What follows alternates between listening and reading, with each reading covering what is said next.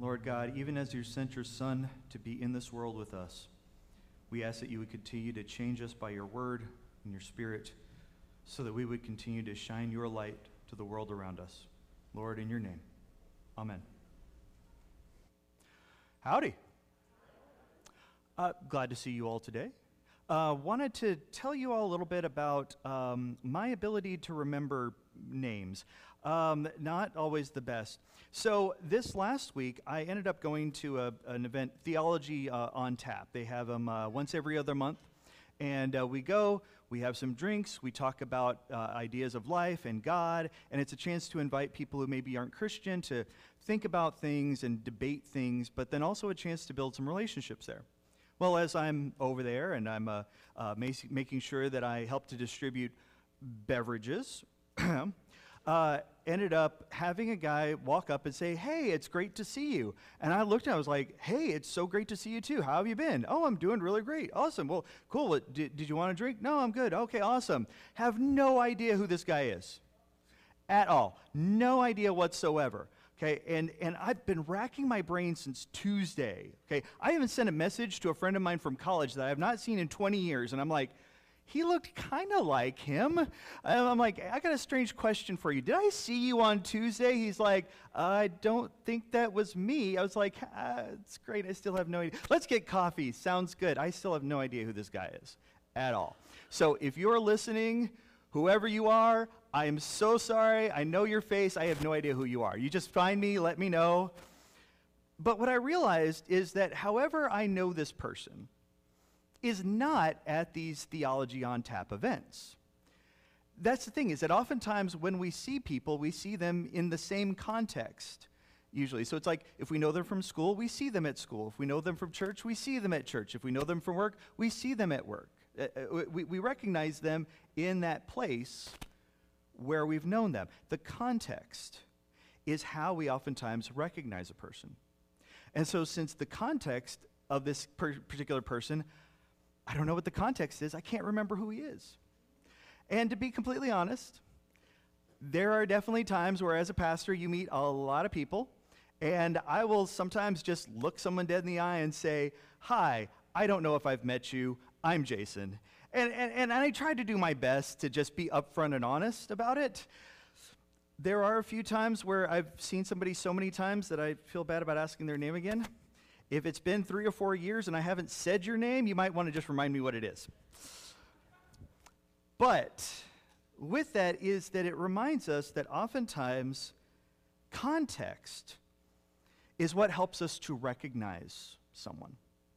And the thing is that in our gospel passage, we see these 2 disciples, and they're walking down this road, and all of a sudden Jesus comes up, and you're like, well, they must have never met Jesus before. No. These are 2 of his disciples. It's not the inner circle of the 12, but it could have been one of the 70 or 72 that Jesus had sent off on missions to go off and to proclaim forgiveness to the nations. Or it could have been one of the hundreds or thousands that had been to listen to his messages and came to faith. It could have been somebody who had only seen his face once, maybe. Because back in those days, people's faces were not plastered all over social media and television and billboards. If you did not see a person every single day, you did not see that person every single day. Their face may not be as recognizable. And so at that moment in time, well, here's this guy. We're having a good conversation. But also remember the context. Jesus had just been crucified. As far as they knew, the face of the person next to them could not be the face of a dead man. And this even goes beyond the idea of the resurrection that perfects us in ways that we don't even realize. And the fact that, even the whatever blemishes or whatever else there might be, I mean, we are perfected beyond anything we can imagine. In the life of the world to come, I may not necessarily have a scar here from an imaginary spider. If you have no idea what I'm talking about, go back and listen to the sermon. It's hilarious. I'm an idiot. But we end up seeing that the context of Jesus determines whether people recognize him. Now, with that, is that they knew the Old Testament.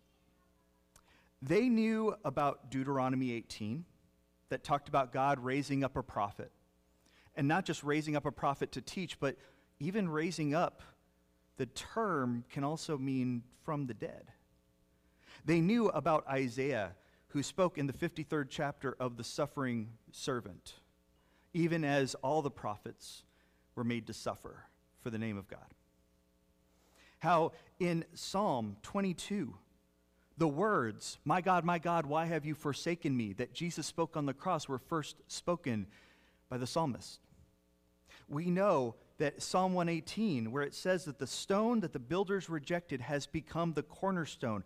The one who has been thrown away is now the one that we base our life on. And we know from Hosea 6 that he will be restored on the third day. The thing is that they knew these things, but they didn't recognize because they didn't realize the context of how Jesus fit into all of that. But how does Jesus, walking along with them, how does he magically show them all these things? Well, it's not magic. As they're walking and they're talking and they're laughing and they're enjoying the time together, but also getting a chance to have a back and forth dialogue, they end up going off to go have dinner together later down the conversation. We end up seeing that in the context of Jesus' ministry, he's living life with the people. He's spending time with them. Because teaching is more than just, did you get a syllabus and sit down for an hour each week, or maybe 2 or 3 times a week to make sure, did you get the book study done? And it's like, it's more than that. Is that discipleship is about living your life with one another so that together you end up sharing Christ with one another. That is what it is that Jesus ended up doing, but things that we take for granted. Back whenever I was a teacher full-time, and the school where I was at for 5 of those 7 years, it was a boarding school. So the kids would come in on Monday, stay on campus until Friday, and then go home on the weekends. And one of the things we realized is that during the week, they don't have their parents and their siblings teaching them, guiding them. That was on us. How do we live up to that need, that expectation? And so I started up a men's group. At first we called it a men's club, and they realized what that sounded like and said, nope, men's group. And with that, though, is that a lot of people were like, why are you starting up a men's group? And it was like, well, it's a chance to talk about how to be men. And they had all these strange ideas about, like super macho and all that stuff. And it was like, no, it's a little different than what you think. Because we'd get together and we would just talk about stuff that came up in our lives. We'd have a chance to discuss and share what we were feeling and what we were thinking, but also even to say, hey, I've been there. Yeah, I get it, I understand. Or even maybe they just needed someone to say it's okay. You are still welcome as a part of this community, even though you're going through these things. And the thing is that knowing that I had to be that for them also reminded me that I had to learn and grow. And we did other things too, not just sitting to talk. I mean, come on, guys, we don't just like to sit and talk. I mean, it's like you want to have a conversation with a guy, you got to go and do something with them, right? If you're not over at the brewery, you got to build something, you got to make something, right? We got the ramp project and all these other things. And frankly, is like we ended up teaching these guys how to drive and parallel park. Go-karts is about as much as I could trust them. But then it's like, we should have a movie night. Great. And what should we do? We should make casseroles. And so the guys got together and they wanted to make tuna noodle casserole and watch chick flicks. And that's what we did for guys' night, which, by the way, they only got through half of the notebook before saying, we can't do this. Switch to Jaws. Yeah, it was, okay, men, this is, okay, good. Now, really, men. There we go. But with that, though, is that this is so much of what Jesus does with the disciples. And this is oftentimes what we miss, is what it is to share life with one another, to spend time with each other, to encourage, to talk things out, to see where you're coming from, or to realize that maybe you just need someone to be there. Jesus is walking along and basically sounds as if he has no idea what they're talking about. Kind of funny. As a teacher, I had to do that quite often. Basically, someone would start talking and be like, oh, okay, why don't you tell me a little bit more about it? Even though I maybe had studied it in grad school and I knew all sorts of things about it, it's like, oh, no, tell me some more about it and everything. And there have been a lot of conversations where I'm sure I looked like a moron. But the idea is that in teaching, you're getting them to share where they're coming from, so then you can walk them the rest of the way to where they need to go. They understood what they had been looking for in the Messiah. They understood that the Messiah that they thought had been crucified, but they needed Jesus to take them the rest of the way. And that's the thing with this, is that as he does so, he does more than just talk. You see, they get to where they're going, and he looks like he's going to keep on going.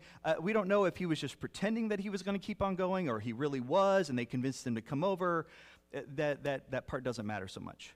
But when they go and they eat together, and he breaks the bread, that's when they recognize him.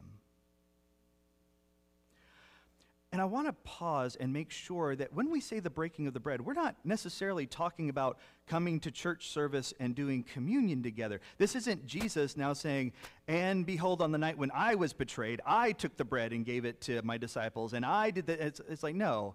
Breaking of the bread, it's about eating a meal together. It's sharing with one another. And that's how they recognize Jesus. They recognize Jesus because of how they had done life with him. And they recognized him from that life. The thing is that even beyond what we say, but the lives that we have give Jesus context. The thing is that as they are eating together, they see him, and then he disappears. But the thing is that is something that we oftentimes miss out on with each other. When someone's new and they're going out the door, there are a lot of times where I'll be like, hey, if you want to grab coffee sometime and chat, just let me know. I am not just some weirdo who asks everybody to coffee because I can't go and be alone at all. I'm not.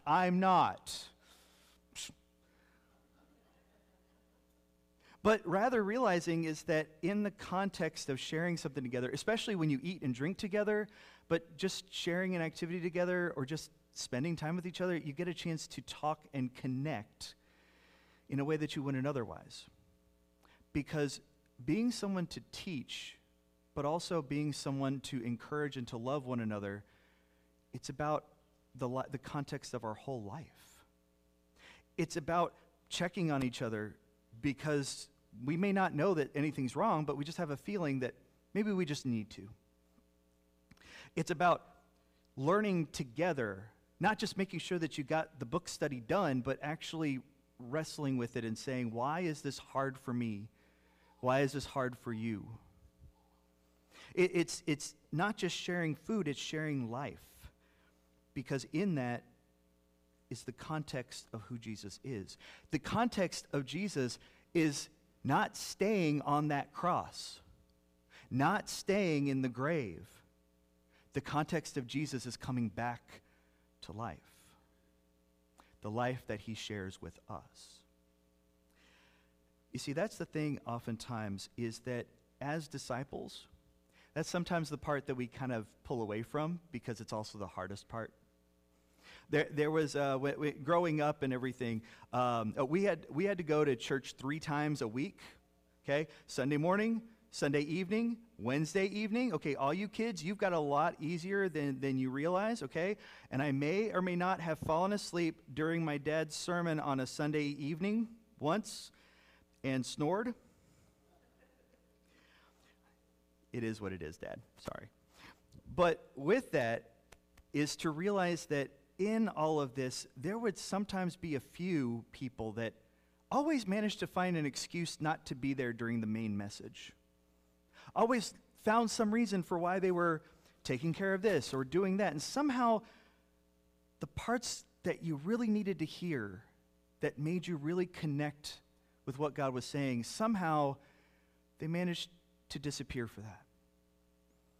Sometimes we do that. Sometimes we take Jesus out of the context of really struggling, of really dealing with what it is that he has to say with us. Because it's scary and it's hard, and we don't want to look in the mirror sometimes. But the thing is that as much as we are afraid of a Jesus of judgment, is that this is actually a Jesus of growth, who wants you to wrestle so that you grow from it. This isn't about just saying things that you believe, to say, well, you know, of all the things that I have to believe, yeah, I'm good with these, done, great. No. This is about actually building a relationship with God and with one another.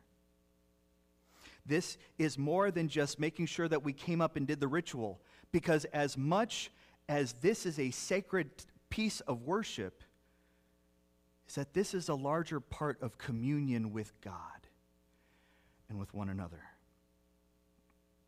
As much as we can sometimes get so caught up in, did I do enough of the rituals, is no, did you connect with Jesus today? You see, that's the thing, is that we can sometimes turn church into just a routine. And I'm not saying you shouldn't have a routine. Believe me, if I hadn't been made to go every single week to church with my parents, I may or may not be in front of you today. But as we grow through that, do we take the routine and turn it into more than a routine? Do we take what we have learned and grown in Christ and now connected it to the rest of our life, to who we are, and to what we show to the rest of the world? Because when people are looking to Jesus, they see us. We are their context. Is our life changed by Jesus? And that's where I want to bring you all today. Is that I know that there are times where we keep little pockets of ourselves and hide that away. This is for Jesus and this is for me. When in reality, it's all for God. Because even when he fulfills who we're meant to be, he's living that out in our life. So, as you go out into that world, I don't know what it is that maybe you're going to be facing where you're looking and you don't see, how does Jesus fit into this situation? It may be hard sometimes. The world is complicated. But first and foremost is to ask the question, how is God in the context of my life? And then as we go out into the world, we show what that context is for them as well. So may we all be the context that God has delivered to show the world who Jesus is. So when they hear those words, you are forgiven, they recognize Jesus. Thanks be to God.